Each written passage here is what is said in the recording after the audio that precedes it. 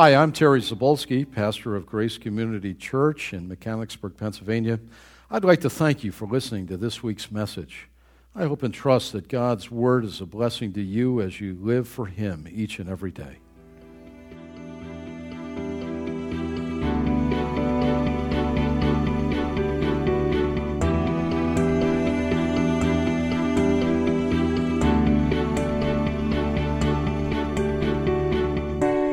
Well, we're continuing in our series of the most often asked questions.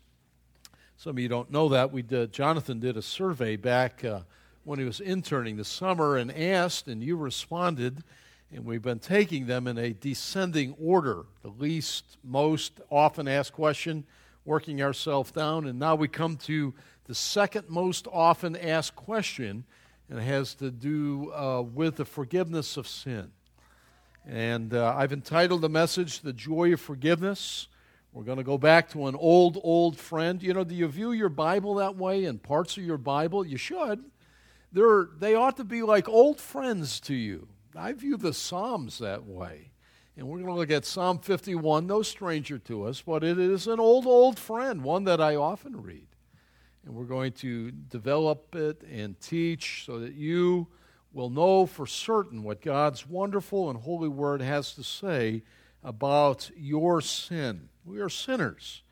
The wages of sin is death. The wages of sin is death. Let's say that. The wages of sin is death. We're going to talk about the remedy to that even this morning as we look at this, and the result in your life and mine ought to be the joy of being forgiven. It is most wonderful. Well, your question really was, how do we know that our sins or mistakes, was actually the word in the survey, are really forgiven? Well, there are many wonderful benefits that we enjoy as believers in Jesus Christ. I'll tell you, the Christian life is the most blessed life. More blessed than anything else. It really is. You just think of the benefits. If you know Christ the Lord as Savior, if you don't, you need to today. But if you do, and most of you probably do, the benefits are just unbelievable. A lot of times Americans are enamored with dollars and cents. We add up our assets, right? Balance sheet and all that kind of thing. I'm talking not about that stuff. That stuff is gone. You know, we don't even use Roman money anymore. The gold of the Caesar, right? Gone. Dollars, Federal Reserve note. What's that? I'm talking real benefits, real assets. I've listed a few of them here. Some of these include understanding who we are. You know, if you're a Christian, you really know who you are in this world. If you don't, you are walking in darkness. And you believe the nonsense that you came from pond scum, you probably deserve to be in the pond. You're not. God has made us fearfully and wonderfully made. The psalmist says we lack but little of God. Now, we're not immortal. We're mortal, subject to sin and death because of Adam. But we are made in God's image. You can think and make true choices. This morning for breakfast, you said Cheerios or Wheaties, the breakfast of champions. One or the other, or nothing. Coffee, cream, sugar. You make true choices. You have a will that can decide. Limited it is, according to our nature, to our mind. You can't go and fly. Say, I want to fly. I choose to fly. Don't try it. The law of gravity will take over, and you'll squat, splat, and that'll be the end of you. And they'll wonder, what happened to that guy? You can make choices. You emote. I said last night at that crazy movie, it was so good. I was standing there. David looked at me and wondered what was wrong with me. I'm wiping the tears from my eyes. I'm just rejoicing at what God did, portrayed on the screen. What's the matter with me? I'm a football player, wrestler. I'm a guy's guy. What am I, a babbling? Anyway, we won't go down that street. We have emotions.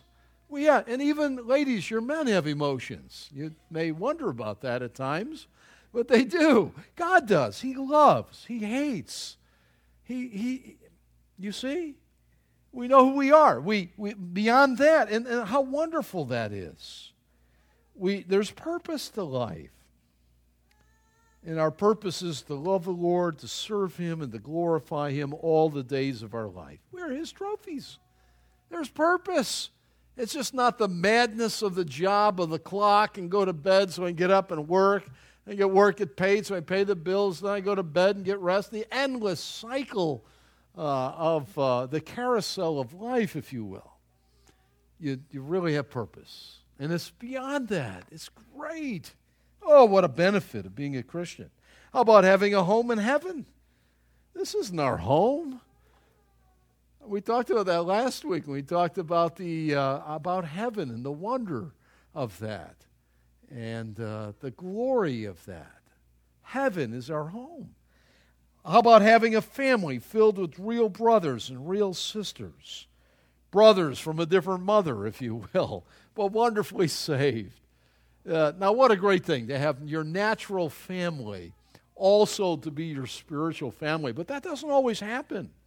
I lived for many years in a home where my father was not saved, and I understood. Jesus said, I come to bring a sword, dividing a father from his son and a mother from daughter. And it's the possession of the gospel by some, but not all, of your natural family. And you feel that, and it's a pain and an ache. But how wonderful to be with God's family and His children. And we call each other brother and sister, rightfully so, because that's what we are in Christ. Oh, to have that family. Oh, wow, it's glorious. But another wonderful benefit is having all of our sins forgiven. All of them. All of them. Washed clean in the blood of Christ. Gone, gone, gone, gone. All my sins are gone. The old hymn used to put it that way. We would teach our children that. Gone forever. That's our sin because of our Savior, and it results in a heart that is squeaky clean because of Christ. And it doesn't matter what sin you've done. Not all sin is the same. I realize that. It all is rebellion in essence of God before Him and in His world. Some is more severe and awful, and we know that. Some sin is crime, and it has greater degrees of punishment. Hell will have greater degrees of punishment. But all of our sin, all of it doesn't matter. There's room at the cross for you. All of it can be scrubbed clean. If you're not saved, if you come to Christ confessing, I am a sinner, I have rebelled, I've come to understand that Christ is the very Lamb of God who died at Calvary to make the payment for sin, the only way to heaven. And I guarantee you, based upon the authority of God's only word, it is all gone, all of that. What great news the gospel is. And then as you and I walk through life as Christians, we need not sin. We should make no provision to sin. Don't make provision for the flesh to allow it to fulfill itself, Paul says in Galatians. But we do sin. We bump into each other. We say things we shouldn't. We see things we shouldn't. You know what it is as God grows us up and matures us and grows us in obedience. But we ought not. But it's not that we need to be saved all over again. Don't think that. Some do teach that, but the Bible never teaches that. You're saved, your sin is forgiven, but when we sin as Christians, it interrupts the fellowship. It grieves the Holy Spirit, and we're sort of on the outs. I've said it 100 times. I grew up in a large family, 7 children, and somebody in our family was always in the doghouse. Now, it was me a lot. I was in the doghouse a lot. I was. My sisters, I'd often say, how come they're never in trouble? You know, they're just, yes, Mommy, yes, Daddy, yes. And my brother and I had great on this, you know. They wouldn't be out getting in trouble, this and that, and everything, and get grounded. How come they're never grounded? You know, that kind of thing. It happened occasionally, but I can hardly remember it really. But we were always getting in trouble. And we were on the outs, my brother, my younger brothers, that kind of a thing.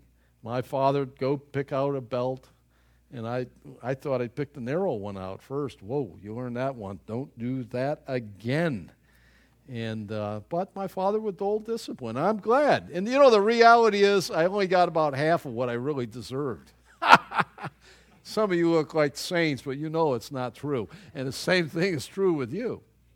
And that's what happens. When we disappoint or disobey our parents, there's a break in the fellowship. Your father is coming home. At those moments struck terror in my heart. Because I knew my father would not back down. He would deal with it. And I needed to be dealt with. And God put me in the right family with the right man who had gone to military school, was going to deal with it. And I just bless the Lord for that now. I wasn't too thrilled at the moment. You know how that goes. But until the justice was dealt with, until I came to confession and repentance, there was no sweet fellowship. We didn't hang around talking about the great Buffalo Bills or other things, because there was estrangement. I was still part of the family. My father didn't give me the boot out the door. That's it. You're no longer a Z-man. That's it. Never did that. I was always in. And the same thing is true in the Christian life.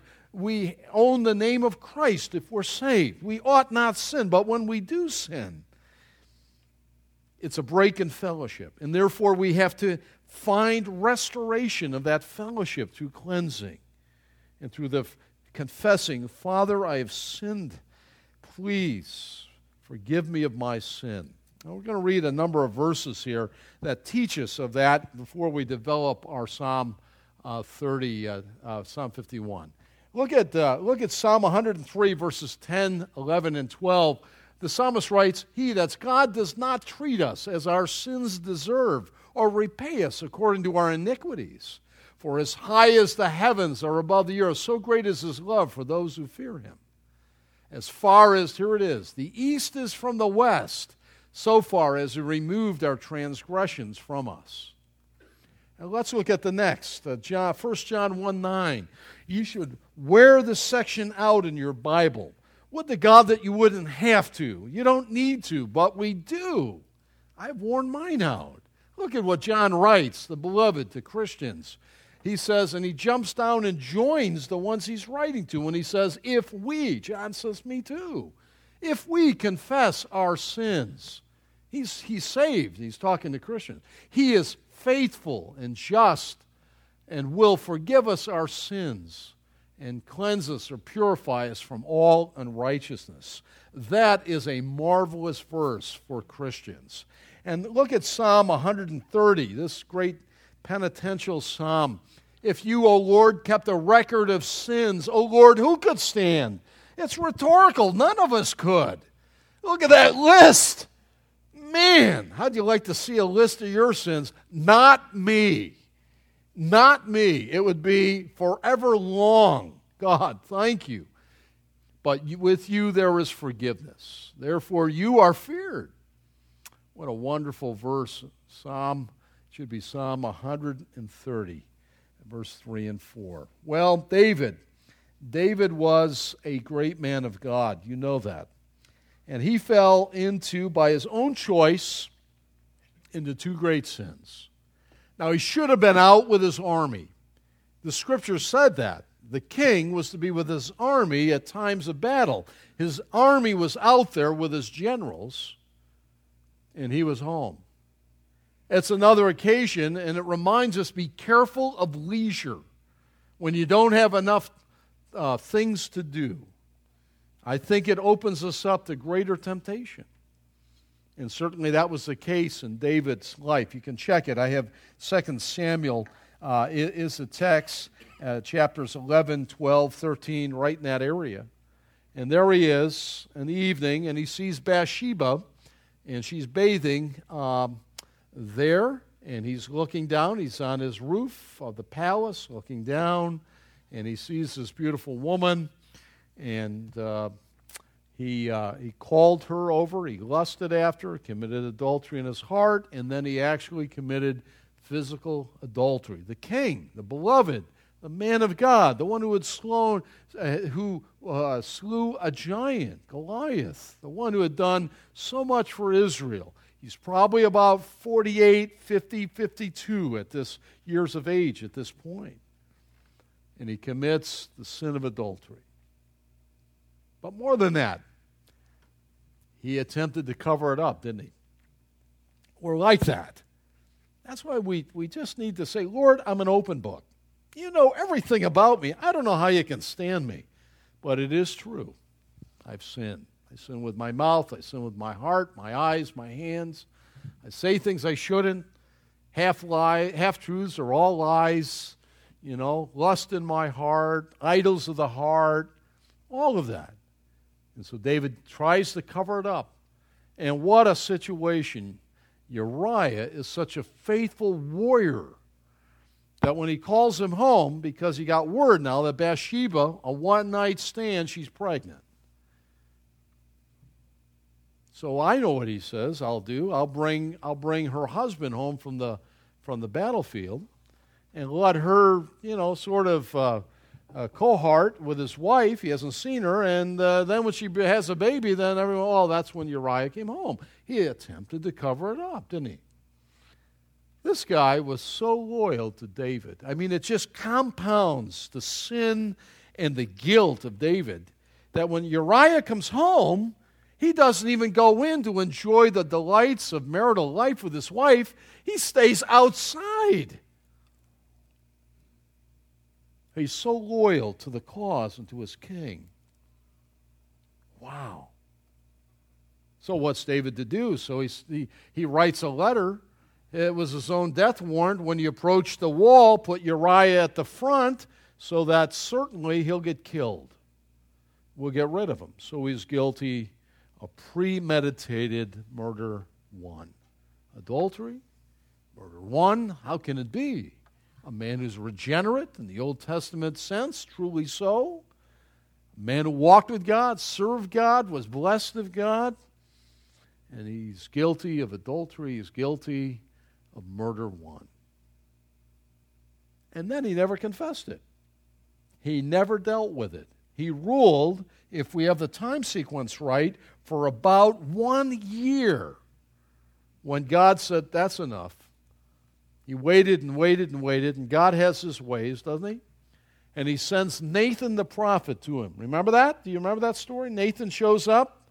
He presents a story of great injustice. And David, he's all in a rage that the man with the one lamb that had been taken from him, that he demands judgment upon the fictitious person in Nathan's story. And Nathan, at that moment, by God's direction, turns to him. It's high drama in the Old Testament. Says in King James English, "Thou art the man." Now there is God's man pointing God's word at God's king. And David knew instantly that it was from God, and that his sin was revealed, and that he was undone. This psalm that we're looking at, this old friend, a psalm that we have visited in days gone by, is the penning of David's prayer of confession and repentance following that horrendous sin. You should know in the Old Testament there was no provision ever made for these sins. None. None. And so David is going to ultimately cast himself upon the mercy of God and that alone. For he knows that the wages of sin is death, and that truly he deserves to die. For he is in rebellion against God and attempted to cover it up. Well, Psalm 51 is the greatest of the 7 confessional, or they're called penitential psalms in the book of the Psalms. It tells us this. It's instructive for us. It's instructive for me and for you as we too yearn from the depths of our heart to be released from the penalty of our sin and find cleansing. Wash, scrub, clean again. Oh, the joy of it. Now, let me just say one more thing about this psalm. You should know that Psalm 51 was a favorite of a lot of historical people. Even King Henry V, dubious guy that he was, he should have felt guilty, for he had it read while he was laying on his deathbed. William Carey, the great missionary to India, he asked before he died that it would be the sermon text for his funeral service, that this Psalm 51 would be the last thing with his body laid there in a box that people would hear.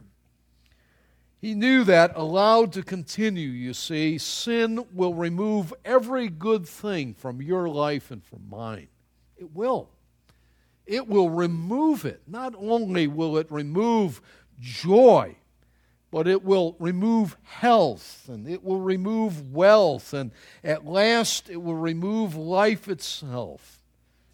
And so it's important for us to hear from this old friend again, Psalm 51, as we see David seeking through penitential tears, confessing his sin and finding the joy of forgiveness, that we might too emulate and do the same thing in our own spiritual discipline in our life.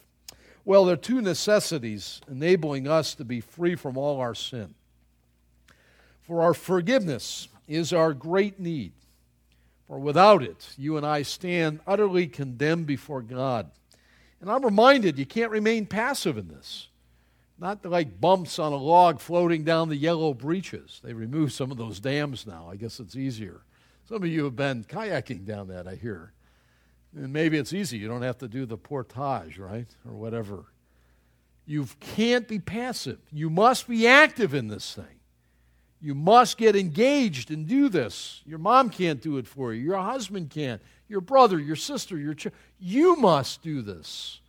It's called the disciplines of a spiritual life. You must seek and ask the Lord to forgive you of your sin. If you're a Christian, you ought to examine your heart daily. Well, the first necessity is found in verses 1 to 9. We must confess our sins to the Lord to find pardon and cleansing.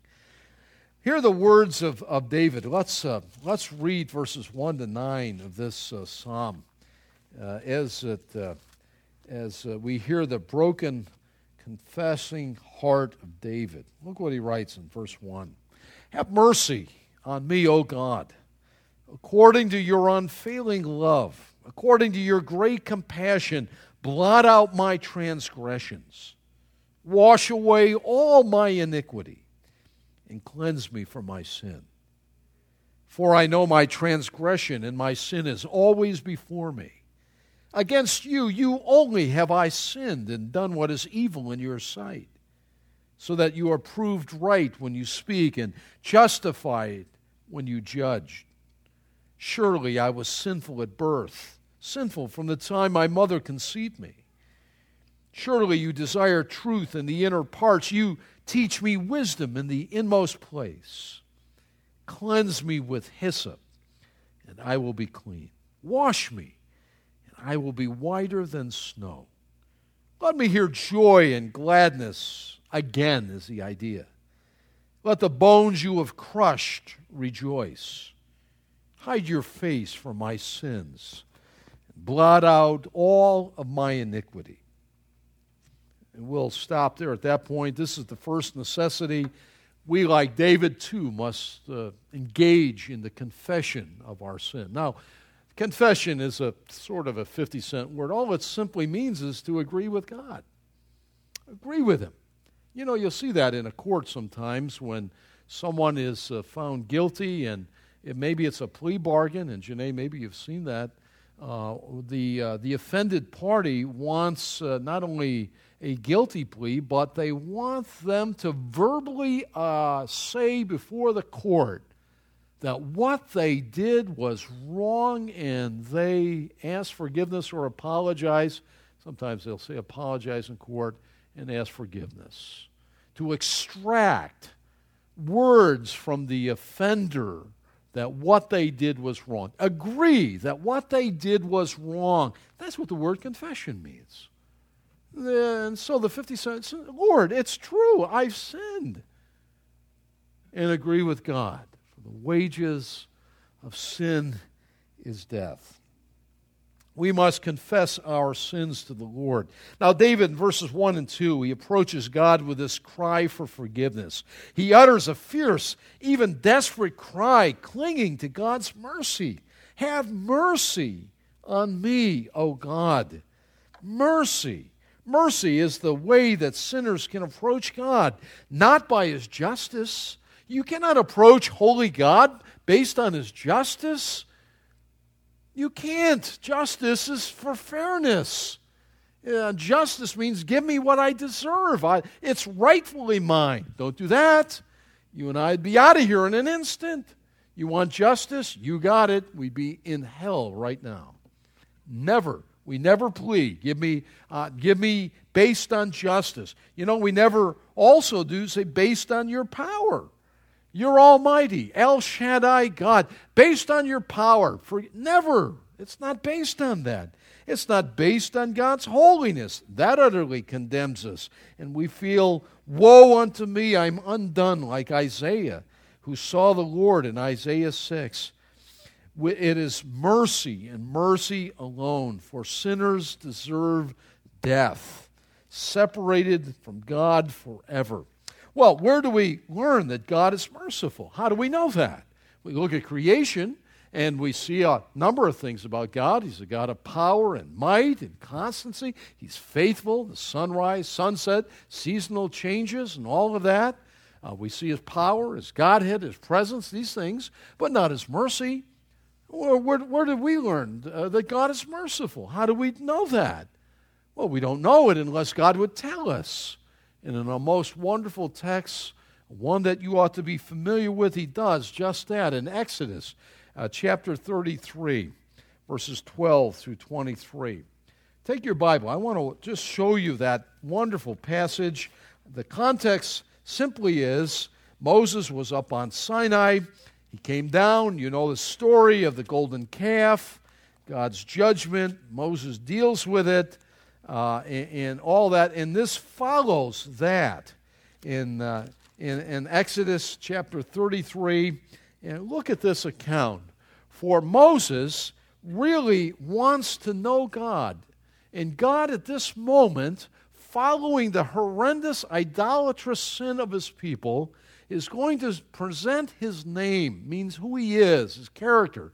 And He is going to announce to sinners that He's merciful. Merciful. In other words, mercy means He doesn't give us what we deserve. He holds it back and rather treats us kindly. Look at the account in Exodus 33:12. And Moses said to the Lord, "You've been telling me, lead these people, but you have not let me know whom you will send with me. And you have said, I know you by name, and you have found favor with me. If you are pleased with me," Moses says, "teach me your ways, so that I may know you and continue to find favor with you. Remember that this nation is your people." And the Lord replied, "My presence will go with you, and I will give you rest." And then Moses said to him, "If your presence does not go with us, do not send us up from here. How will anyone know that you are pleased with me and with your people unless you go with us? What else will distinguish me and your people from all the other people on the face of the earth?" And the Lord said to Moses, "I will do the very thing you have asked, because I am pleased with you, and I know you by name." Look at verse 18 now. Then Moses said, "Now show me your glory." And the Lord said, "I will cause all my goodness to pass in front of you, and I will proclaim my name." That's who the Lord is. He's going to reveal who He is in the context of great sin that the people have just done. And the Lord in your presence, and He says, "I will have mercy on whom I will have mercy, and I will have compassion on whom I will have compassion." But He said, "You cannot see my face, for no one may see me and live." Then the Lord said, "This is a place near me where you may stand on a rock. When my glory passes by, I will put you in the cleft of the rock." We sing that, don't we? "And cover you with my hand." until I have passed by. Then I will remove my hand, and you will see my back, but my face must not be seen." Well, the Lord reveals himself to Moses following the horrendous sin of the people of Israel, whom God was going to wipe out until Moses interceded and prayed. And Moses says, "I want to know you." And God reveals himself to be a merciful God. You see, you can look at the sunset forever and you'll never know of God's mercy. God has to reveal it. And we see it, don't we, ultimately and finally in the revelation of Jesus. The kindness of the Lord, the mercy of the Lord. Oh, incredible. "I will have mercy on whom I will have mercy, and sinners need to know this." One man writes, after Israel's national disaster, that of the golden calf, according to Exodus 33, the very essence of God is mercy. And the most important thing that we as sinners can ever know about God is that He's merciful. Not that He's all-wise, not that He's all-knowing, not that He's just, or that He's sovereign, but that He's merciful. And David knew that. And so, number two, now, having a profound awareness of his sin, we know that because look at the three words he uses for it in verses 1 and 2.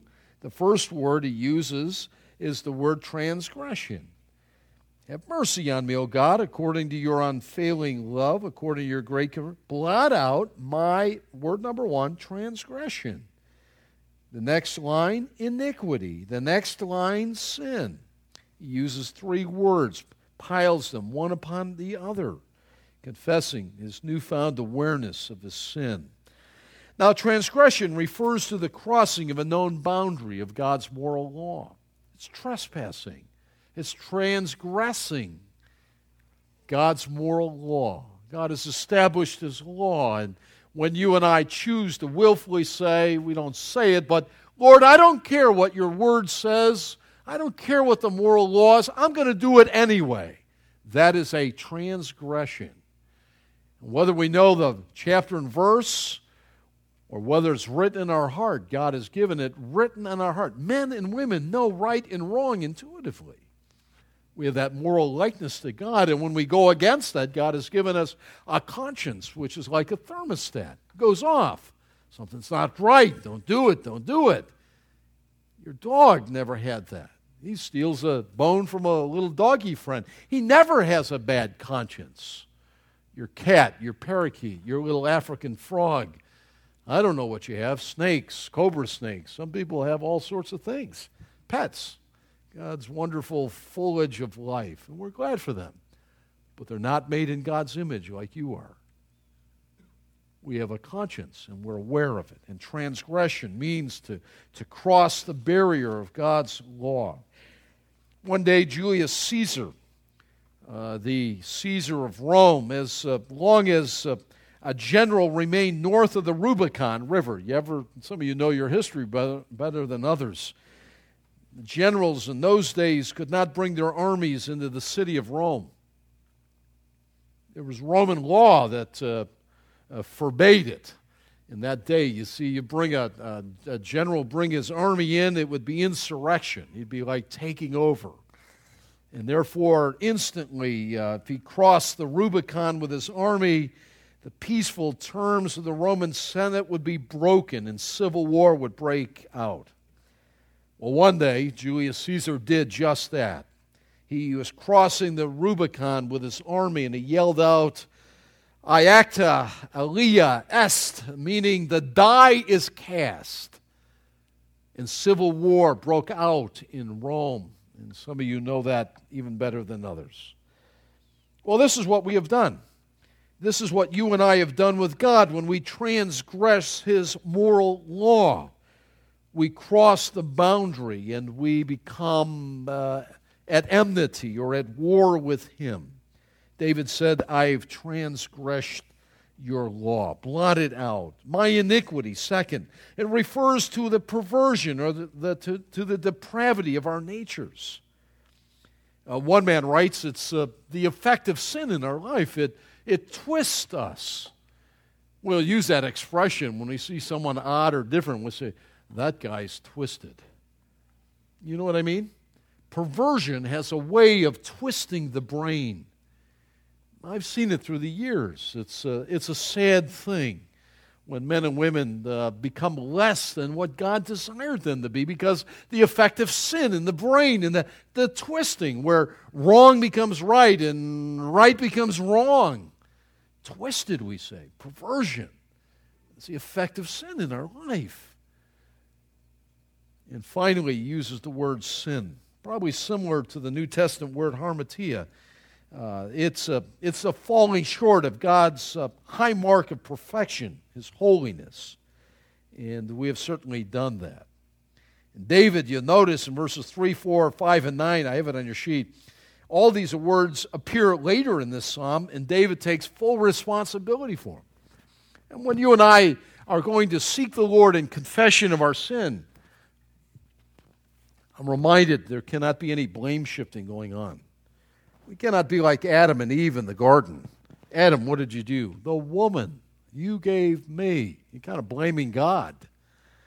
And the serpent, then to the woman. Well, the serpent, blame shifting. We're good at that, aren't we?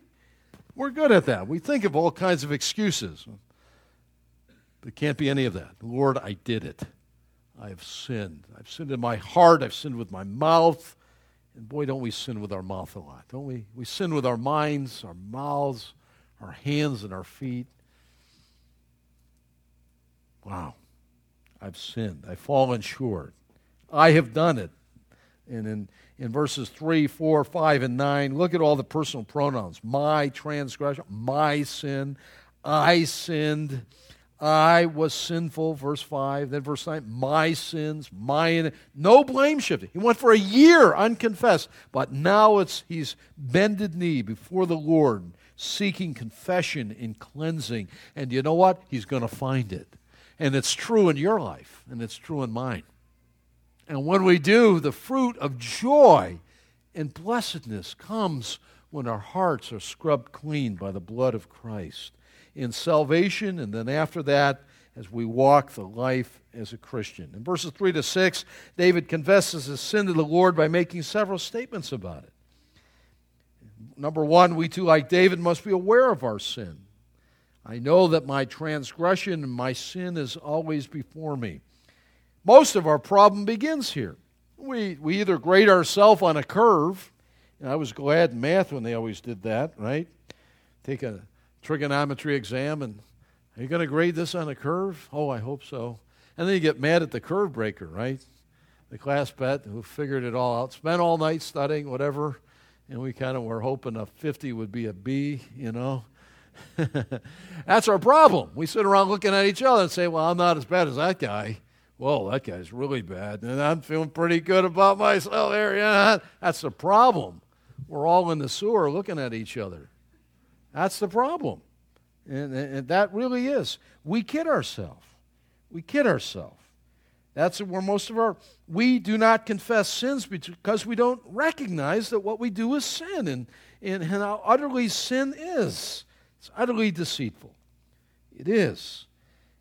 David was very much aware of his sin in verses 3 and 4. The companion psalm to this, I'll only turn you once, so look at 32. Because you always should think of Psalm 32 and 51, they go hand in hand.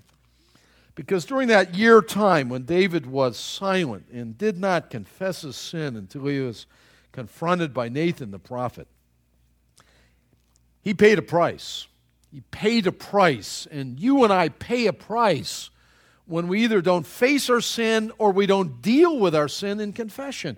Look what David in his own testimony writes about in Psalm 32:3, when I kept silent, meaning he didn't confess. He said, my bones wasted away. There was a physical phenomena resulted. I ached. There was groaning all day long. For day and night your hand was heavy upon me, as in the heat of summer. And then I acknowledged my sin and didn't cover it up anymore. And I said, I will confess my transgressions to the Lord. There's a price to pay.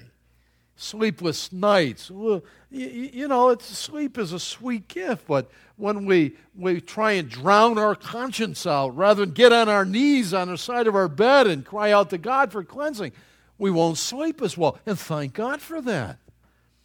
You want to keep your conscience in good working order. Don't ever want it to be calloused over or severed. That's not a good situation. You want that alarm system to go off. Something's not right here. So that when you're going through McDonald's and they give you the wrong chains, you don't say, he's stupid and today's my good day. I get an extra $2. I hope the alarm goes off in your heart so that you can't even think but to do the right thing. Hand it back and say, I think you might want to recount that change. You gave me too much. Whenever it is, with our mouths, our actions, our minds, that our consciences are working. And when they don't, you're going to pay a price. Ulcers, lack of sleep, arthritis. I've been reading more and more. Faithy's had a little bit of arthritis in her fingers and her toe, and just reading about how the things that go on immaterial in our heart affect our bodies, age us, wrinkles, arthritis, all kinds of things, heart disease, when it's not right with our soul. Listen, you're not your body. You're the soul that dwells within your body. But your soul affects your body. Why be aged before your time? I know aging is sort of a genetic thing, and some age more than others, but, if you and I live in unconfessed sin, we're going to age even more. We will. David had that problem. Before I confessed, I was achy and hurty and didn't sleep, and I was in trouble physically. Wow. Look at number 2. Under B, we too as David must realize that our sin is ultimately and always against the Lord.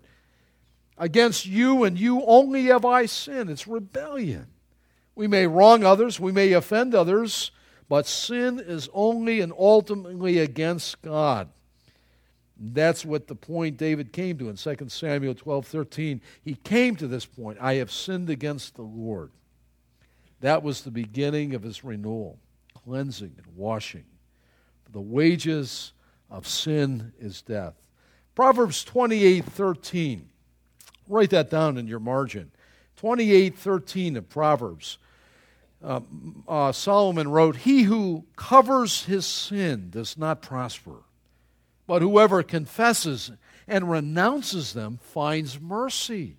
Boy, that really says it. You can write that right over Psalm 51.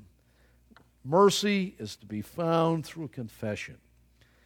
Well, 3, we too must recognize that our sin springs from our evil bent within us. In verse 5, surely I was sinful at birth, sinful from the time my mother conceived me. Now, do not think that he's blaming his mother here for his sin.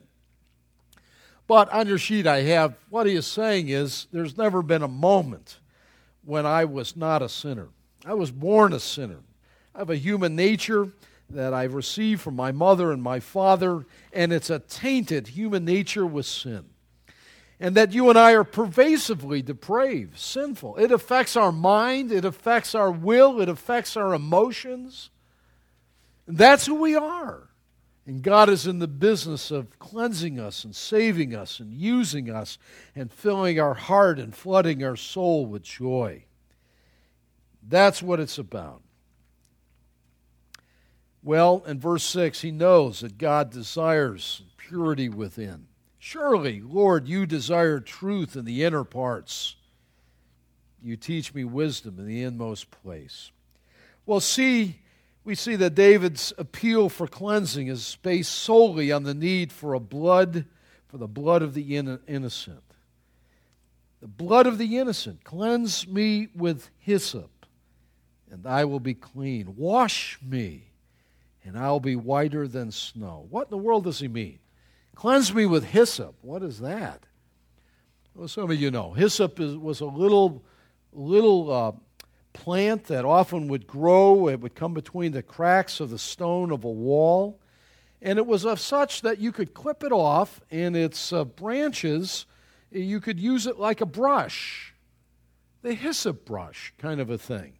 Now, when we paint a house or you paint your family room, you go down to Home Depot or Lowe's and buy a nice paintbrush and use. Well, they didn't have that. Sometimes they use horse's hair maybe or something like that, but hyssop. And so, in fact, this is what was used in the shedding of blood, in the applying of blood all the way through the Old Testament. Cleanse me with hyssop is the brush that was used to dip into the blood of the animal that was killed as a sin substitute. We find the bloody trail beginning in Genesis 3.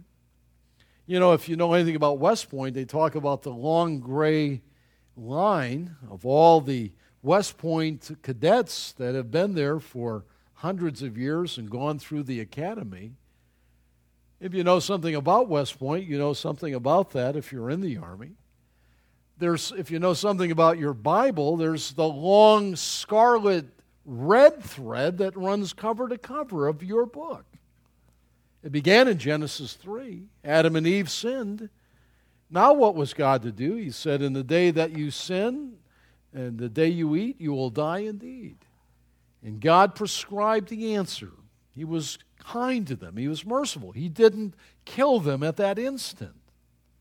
He provided a substitute. Remember, they clothed themselves with figs, leaves, and it wasn't to be, was it? It wasn't by man's endeavors that he would be made right before God.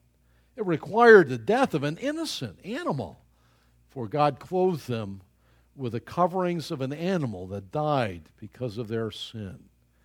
We see the blood there in Passover when we get to Exodus. There in Exodus, the Passover, the 10th plague. And those that were to be in the house, how were they to be protected? Well, a lamb, an innocent lamb, without spot or blemish. Innocent was to be slain. It's not fair, you say. It's not right. But it's the blood of that lamb that was put into the bowl, and it was the hyssop bush that they were to take and over the lintel and the door frame. When the death angel passed over, all within that house were protected, covered by the blood of the death of the innocent substitute. From cover to cover, this thread runs.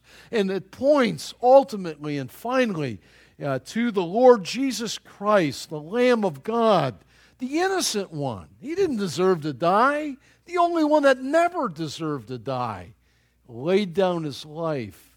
The love of God, the plan of the ages, the purpose of Calvary. He died in your place and in mine. He shed his blood for you and for me, that we might find cleansing and washing and forgiveness. But it's not automatic. You must receive him as your Lord and as your Savior. And you do that in a simple prayer of faith. Lord Jesus, I'm a sinner. I deserve hell. I have broken your moral commandments, your laws, and transgressed. Thank you for sending the Lamb of God to die in my place. I receive you as my Lord and as my Savior. Don't even need to pray it. If you just in your heart acknowledge that, you can be saved even today. David writes here, and number one, he prays, cleanse me with hyssop. The word cleanse means to purge. Literally means de-sin me. Wash me, and he says, that the stains remain no more. Look at Isaiah 1:18. It was nothing new. In Isaiah 1:18, we discover, come now, let us reason together, says the Lord. Though your sins are like scarlet, they shall be white as snow. Though they are red as crimson, they shall be like wool. That's what God is up to in providing the blood of the substitute. Blot out, David goes on to say, is the removing of the indictment from a page. In that day, they didn't have the paper mills like we have. I worked at International Paper Mill when I was in college and came to understand how we make high-quality paper.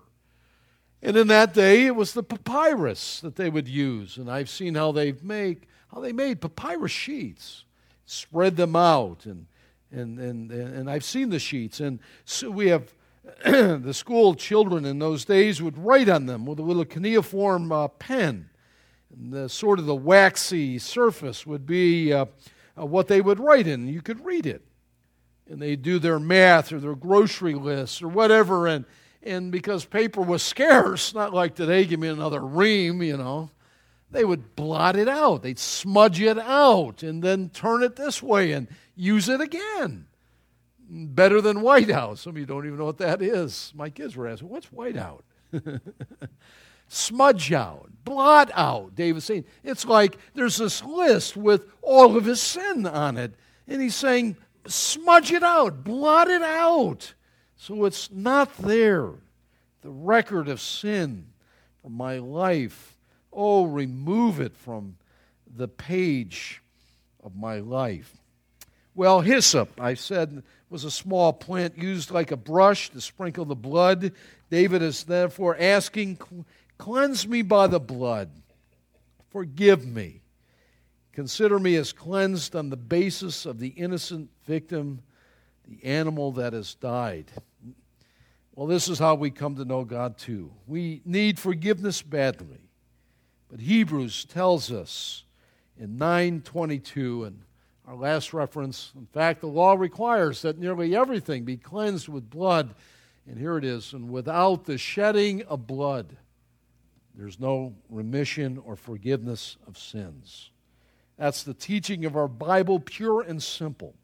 It is only on the shed blood of Jesus that we may find God's mercy and forgiveness. Confessing our sin to the Lord brings us cleansing. But, and just before we end, the second necessity, that's not enough, is it? Because even when we find cleansing, we're going to, because of our sin bent, don't need to, but we tend to find the same pothole in life again. And we sin again and again and again. And so David prays in verse 10 and following. Look what he writes in Psalm 51. Create in me a pure heart, O God, and renew a steadfast spirit within me. Do not cast me away from your presence or take the Holy Spirit from me. And here's the theme of our sermon today. Restore to me the joy of your salvation, and grant me a willing spirit to sustain me. David realized, and as we, that we must have a renewed heart so that we will not continue in sin forward, but rather walk in purity. David realized that forgiveness was not enough. He needed a new heart so as not to repeat his sin. Create in me a pure heart. That's a kind of a special word in Hebrew. It's bara. We find it in Genesis 1. It's a word that tells us of something only God can do. You can't self-reform. You can't. Benjamin Franklin's thought there on self-improvement, not bad in its place, but will never change your heart. We need a new heart. In bara is used, create, in Genesis 1, the three pivotal points. In Genesis 1, in the beginning, God created, there's the word, the heavens and the earth, the creation of all matter. And second, the creation of animal life in verse 21 of Genesis 1. And finally, in the creation of man. And God said, let us make man in our image. That's Genesis 1:27. God alone can do this. And so Psalm 51 tells us the creation of this new heart that David is praying for is something that only God can do. Only He can do it. Sounds like Paul, doesn't it? 2 Corinthians 5:17. Therefore, if any man be in Christ, he's a new creation. The old is gone, behold, all things is new. The reality is that once you come to Christ and walk with Christ, some of the old sins that you and I used to really love, we can't love it anymore like we once did. You know that? There's a huge change. It takes place because, thank God, He's given us a new bent, a new disposition, a new nature, or we say a new heart. A steadfast spirit is the result. And finally, B, David prays for the restoration of joy. He had lost it. What a horrible year. How'd you like to be near him that year? He'd probably be miserable. What's wrong with him? You know, walking around, kicking the dog, shouting at the kids, yelling at his wife. What's wrong with him? He had no joy in his life. Maybe that's your situation. Maybe the reality is that you have a huge sin list that you're not current with. If it's not a day-to-day examination, it's probably pretty long. Needs to be. Wow. And David prayed for restoration of joy. Note this. It was not to be saved again, where he never became unsaved, but that he might experience the joy and the blessing of having a clean heart again. Oh, it's so great. I'm telling you. It's so great to get off your knees and to realize that God has cleansed your heart as a believer again. It's so great. It's so humbling. And you know, we need that. But he cleanses us. And we can love others freely. And the love of God can flow through us freely to others. And we can be a blessing. But when we plug the dam up and our hearts aren't where they ought to be, not good. Not good. And David knew that. Well, lessons for our life. What can we say? Number one, Jesus died as the innocent sin substitute on Calvary's cross. You must receive him as your Savior from sin. I'm not saying be a member of a church, not to be baptized, not to give money, not to show up and worship. All these are good things in their place. Well, all these, you can do all those and be lost forever. You must invite him to be your Lord and Savior. Come unto me, Jesus said. Will you come? Some of you are not saved. You need to come today. Come. You must receive him as your Savior and have your sin forgiven. Number two, second lesson. When forgiven, your sin is gone. Let it go. Let it go. When in contrition you come and you pour your heart out to the Lord and you confess it and turn from it, it's gone. Don't carry it around. Paul was a murderer. David was a murderer. Moses was a murderer. You go like, well, you don't know me, and I'm not sure God for... Let it go. God's word said it. It doesn't matter if you believe it or not. It's so. As far as the east is from the west. Listen, on the globe, you can go north, and you keep going up north, and soon you're going south. But if you go east, you keep going east, and you're never going west. Now, don't tell me how that works, but I know it does work.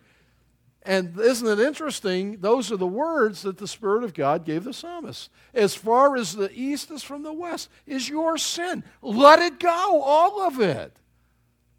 We're all spiritual beggars, just pointing out where the food is.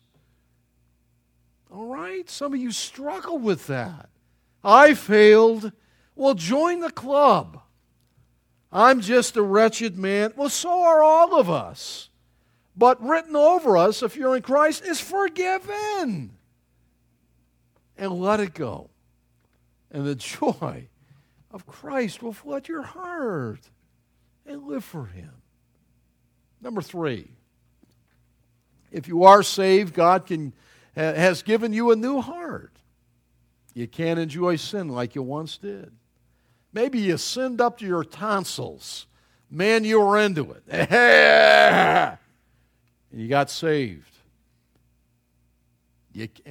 Let's say you choose to fall into that. You can't enjoy it because there's a new bent, a new nature. It's the Spirit of God in you.